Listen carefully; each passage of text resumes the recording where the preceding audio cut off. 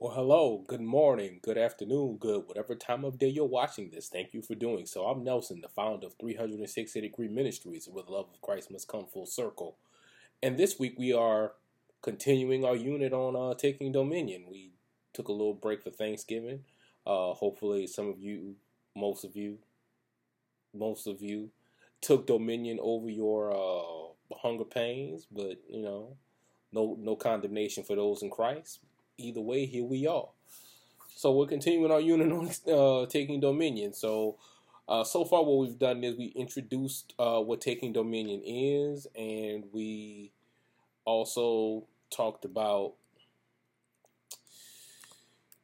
taking dominion in several aspects. We talked about taking dominion in prayer. We talked about taking dominion over perspective to give eternal perspective. So let me define what dominion looks like and what taking dominion looks like just one more time. Dominion is the conscious and constant shift of our thought processes to what lines up with God's will. When we talk about God's will, we're talking about his moral will from the scripture, but even more specifically than that, his secret will as it pertains to our business as individual believers. So this week, I'm kind of going to do kind of a freestyle kind of piece, because this week we're going to talk about taking dominion over the culture. So, I mean, why are we even doing this unit? We talked about why we're doing the unit. Why are we doing this session? So why are we doing this session? I mean, I think the culture is something we need to take dominion over, because the thing with the culture is that if we let the culture take dominion over us, it permeates into our perspective, it permeates into our prayer life, it permeates into all the aspects of what we do. In that the perspective will have us pursuing paychecks over purpose. The culture will have us in a rat race. The culture will have us doing the proverbial keeping up with the Joneses, in that we won't have any contentment. We won't have any joy, any godly contentment. We'll always be coveting what our neighbor has, because we'll feel insufficient because our neighbor will have X, Y, Z. And even though we're sitting on ABC, we want X, Y, Z, if for no other reason, because we don't have X, Y, Z, because that's what the culture often tells us. What I mean by the culture, I mean materialism, if you will. And not just materialism, but there's just the culture of, so there's two elements of culture I want to really talk about today. We can talk about so many other different elements, but the two elements I want to talk about are materialism and pleasure over responsibility. Let me say it again. The two elements of culture I want to talk about are materialism and pleasure over responsibility. We ain't going to do too much scripture today, knock on wood. But there is one scripture I absolutely want to do, and that's in Romans chapter 12. The scripture I want to do is in Romans chapter 12. Y'all already know where I'm going. Ooh, y'all know where I'm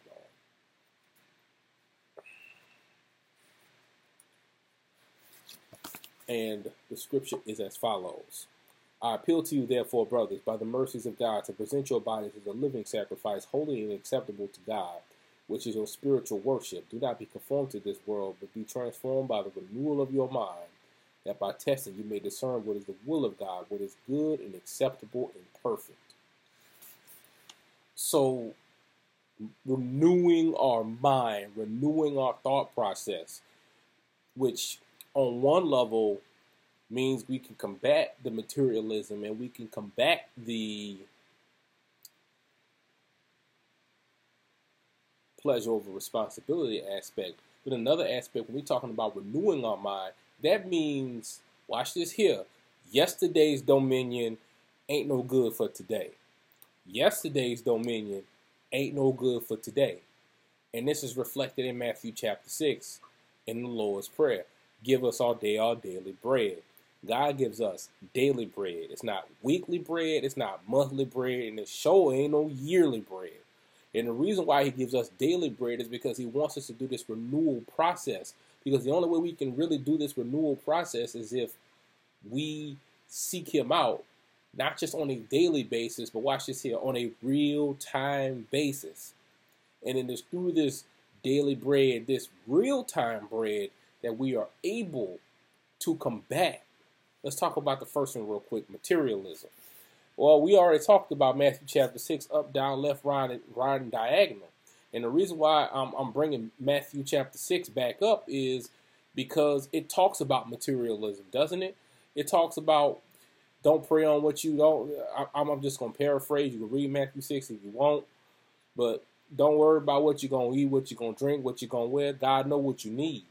So if God knows what we need, and God gonna supply them needs, He gonna give us. The Lord will provide. But the problem with materialism is that God's provision is not enough. Because God will give us A, B, C, D, but He'll give somebody else W, X, Y, Z. What we miss in this is that the W, X, Y, Z is what God gave to that person because that's what's suitable for that person, while A, B, C, D is what's suitable for us. But when we get into materialism, when we get into covetousness, we want A, B, C, D, W, X, Y, and Z. We want it all. And that's not the way it works. God gives us what we need to live abundantly and follow Him and do His will and do His work. Not what somebody else needs to do the same. God will not give us what somebody else needs to do His will and do His work. That's not how it works. God deals with us, so He's going to provide for us. Contrary to popular belief, other than Jesus Christ and the sealing of the Holy Spirit, not everybody needs the same thing. Not everybody needs the same thing. God made us unique. He gave us unique gifts. God can't cultivate different sets of gifts the same way. God can't provide and bless us in different circumstances with the exact same provision. So when we renew our minds, we stay focused on that. Now, the other aspect I want to talk about is God, the pleasure over responsibility piece. Ooh-wee. Now, I could take so much time on this, but I'm not going to take too much time on it. I'm not going to take too much time. I'm not going to do it again. But in this particular aspect, what we deal with is it's no commitment. Nobody commits. Nobody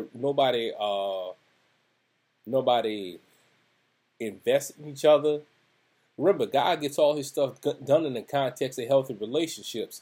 We can't cultivate healthy relationships with a pleasure over responsibility context. We looking for ourselves. We're looking to do stuff for ourselves. And the culture says you can get it, you can secure the bag, you can do this, you can reclaim your time and all that kind of stuff. But the Bible says stuff like, why not rather be wronged? Well, you can't have secure the bag and I don't know what I'm doing over here. And reclaim your time, sis. Or reclaim your time, bro. You can't have that in why not rather be wrong. God wants to provide for us. He wants to be the provision. Vengeance is mine, says the Lord. We over here say, nah, I don't know about all that. I'm gonna get the tooling myself. I said, I don't know what you talking about. Vengeance is mine stuff. I don't know what that old book say. I'm gonna grab the tooling. That's what I'm gonna do. Don't do that. Don't do that. Because at that point, we going beyond just getting pleasure. We catching charges and stuff, and that's no good. But to take it to a kind of a milder example, I was told, and I hate to do this, but I'm gonna do it anyway. Pleasure over responsibility context. We're talking about taking dominion. So if we're doing pleasure over responsibility in any relationship that we have trials and tribulations in any relationship. But let's say if you got a romantic relationship, you get in a fight with somebody, pleasure over responsibility, say, I'll just get somebody to fill my need right then and there. Pleasure over responsibility says, I got 10 horses, and I'm going to pay attention to the one that do the best. And sure, you want to talk to multiple people doing courtship, make sure it's pre-commitment courtship. And as a wise woman once told me, remember Jesus. But in pleasure over responsibility, that's not going to happen. But if you take dominion over that aspect, you can talk to that person, learn how they love, learn how they communicate, learn how they're wired spiritually, and you can cultivate the relationship. And it ain't just no romantic peace. You could do it with your mom, your coworker, your brother, your sister, your homeboy, your homegirl, whoever. Because remember, we talking about taking dominion.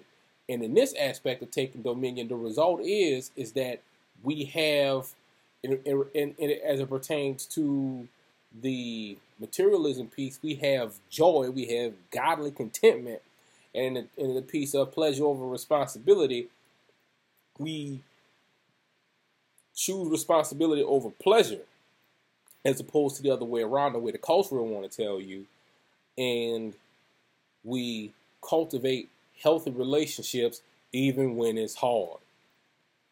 Ooh wee.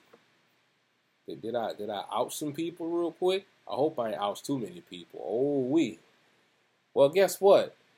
If you go against the culture, if you go against the world, you gotta go to God. So guess what else we gotta take dominion over? We gotta take dominion over our faith. That one gonna be next week. I love each and every one of you, and there's nothing you can do about it. God bless you. Take care of yourselves. Take care of one another. And have a great weekend, folks.